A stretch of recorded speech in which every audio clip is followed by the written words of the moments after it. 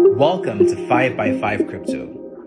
Each week, we cover the so what of 5 crypto developments in about 5 minutes. My name is Afo, and I'm interested in crypto. Like and subscribe on Substack, Spotify, or Apple Podcasts. I think you'll enjoy this week's episode. Let's go. Hey y'all, so my wife and I recently drove out for a beach weekend getaway to celebrate my birthday. It was great to be by the sea, hearing the crashing waves and feeling the sand beneath my feet. I like to watch the sunrise on my birthday. I start the day with gratitude, I call my mom, and then I reflect on my purpose and aspirations. Recently, more than one friend remarked that crypto felt like a solution looking for a problem. They basically said crypto serves no purpose. I disagreed. What starts off looking like a toy can become big business. This week, I will highlight a couple solutions. Let's go. Number 1, store value. During my freshman year at the University of Texas at Austin, $1 was equal to 130 Naira. My family lived in Nigeria. My parents were exchanging their hard-earned Naira for US dollars so I could pursue my dreams. Since then, it has gotten much worse.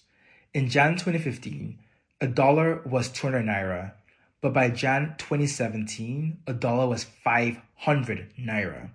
So within 2 years, the effective cost had increased by 2.5 times. This meant that a $10,000 tuition bill, which was equivalent to 2 million Naira in 2015, was now suddenly 5 million Naira in 2017. No one's income went up by 2.5 times in just 2 years.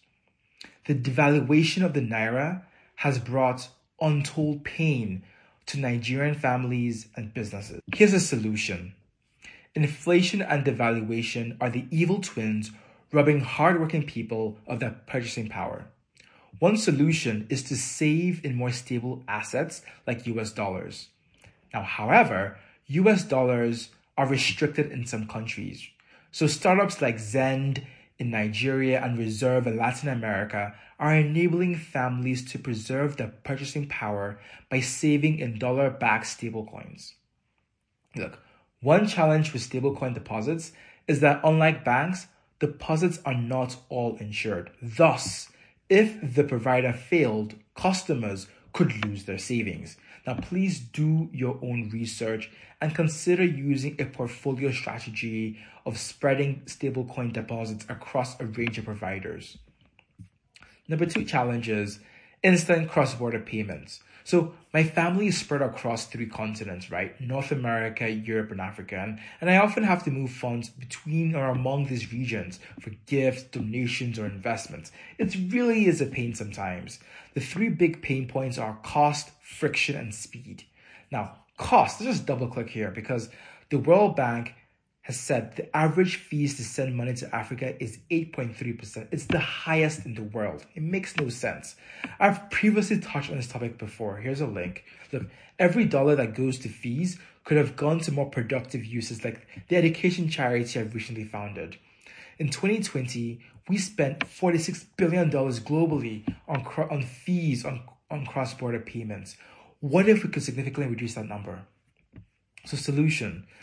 I've tested out crypto solutions that enable instant, free, or low-cost cross-border payments. I've used the Bitcoin Lightning Network. I've used stablecoins. These technologies clearly outperform existing solutions like international wires. Now, recently, Meta, formerly known as Facebook, they launched the Novi wallet. Now, this digital wallet uses stablecoins to enable free cross-border payments. In the future, it's a no-brainer. This wallet will be integrated into WhatsApp, Facebook, Instagram, reaching Meta's 2.8 billion monthly active users. I mean, this Novi system would easily dwarf PayPal and Cash App combined. Number 3, play-to-earn games. So here's a problem. Millions of people in the Philippines lost their jobs as the pandemic slowed down the economy. Now, unemployment amongst millennials was really bad.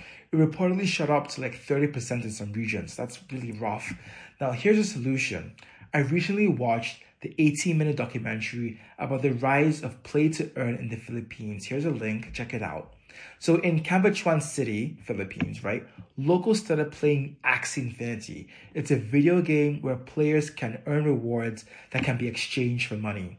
Look, everyone from a 70-year-old shopkeeper to out-of-work professionals, they all seem to be diving in. Why? Because locals could earn up to $500 a month. That's about twice the minimum age in the Philippines.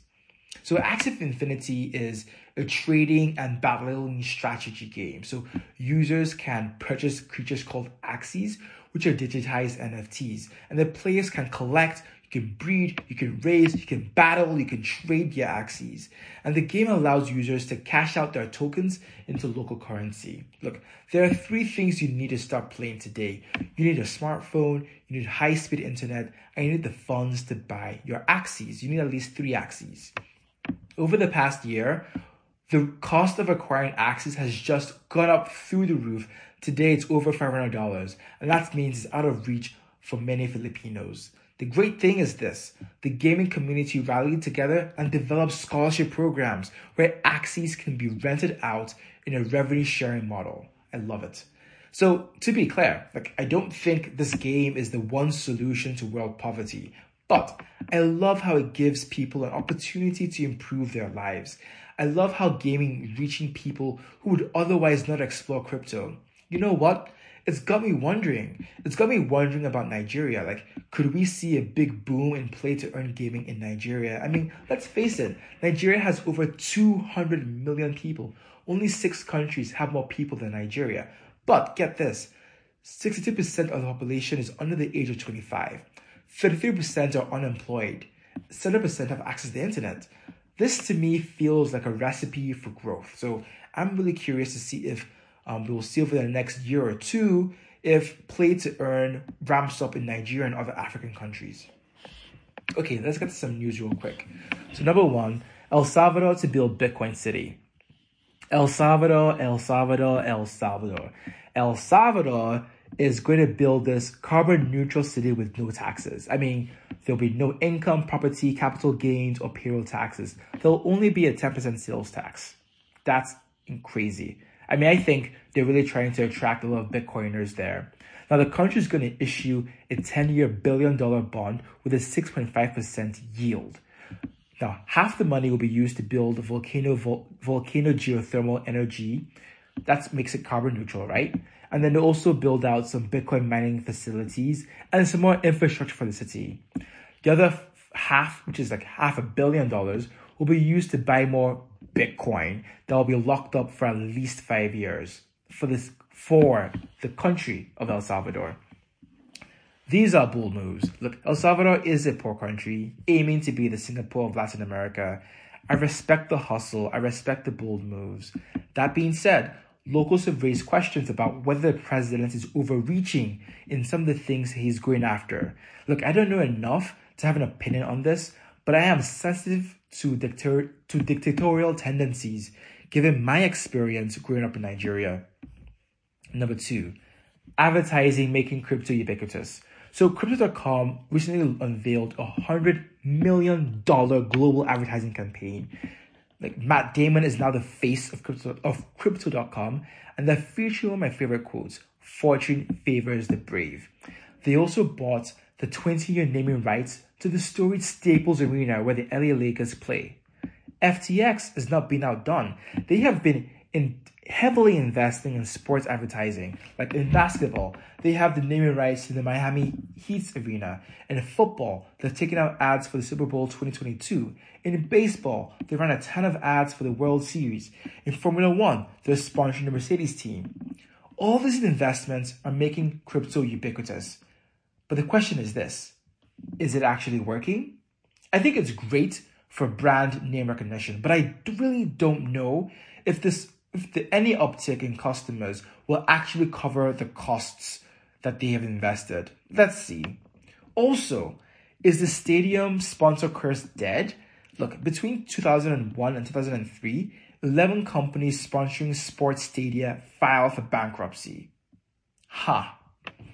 Okay, number 3, Citibank to hire 100 crypto people. Look, Citibank is beefing up the blockchain and digital assets division.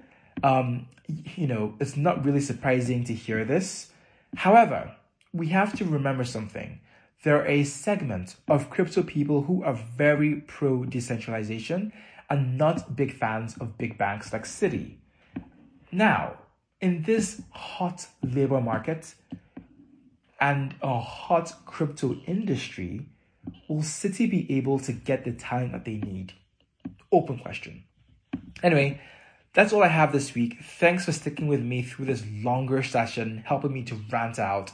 I hope you have a wonderful Thanksgiving. We all have lots of things to be grateful for, given this crazy year we've all lived through. All the best. Bye for now.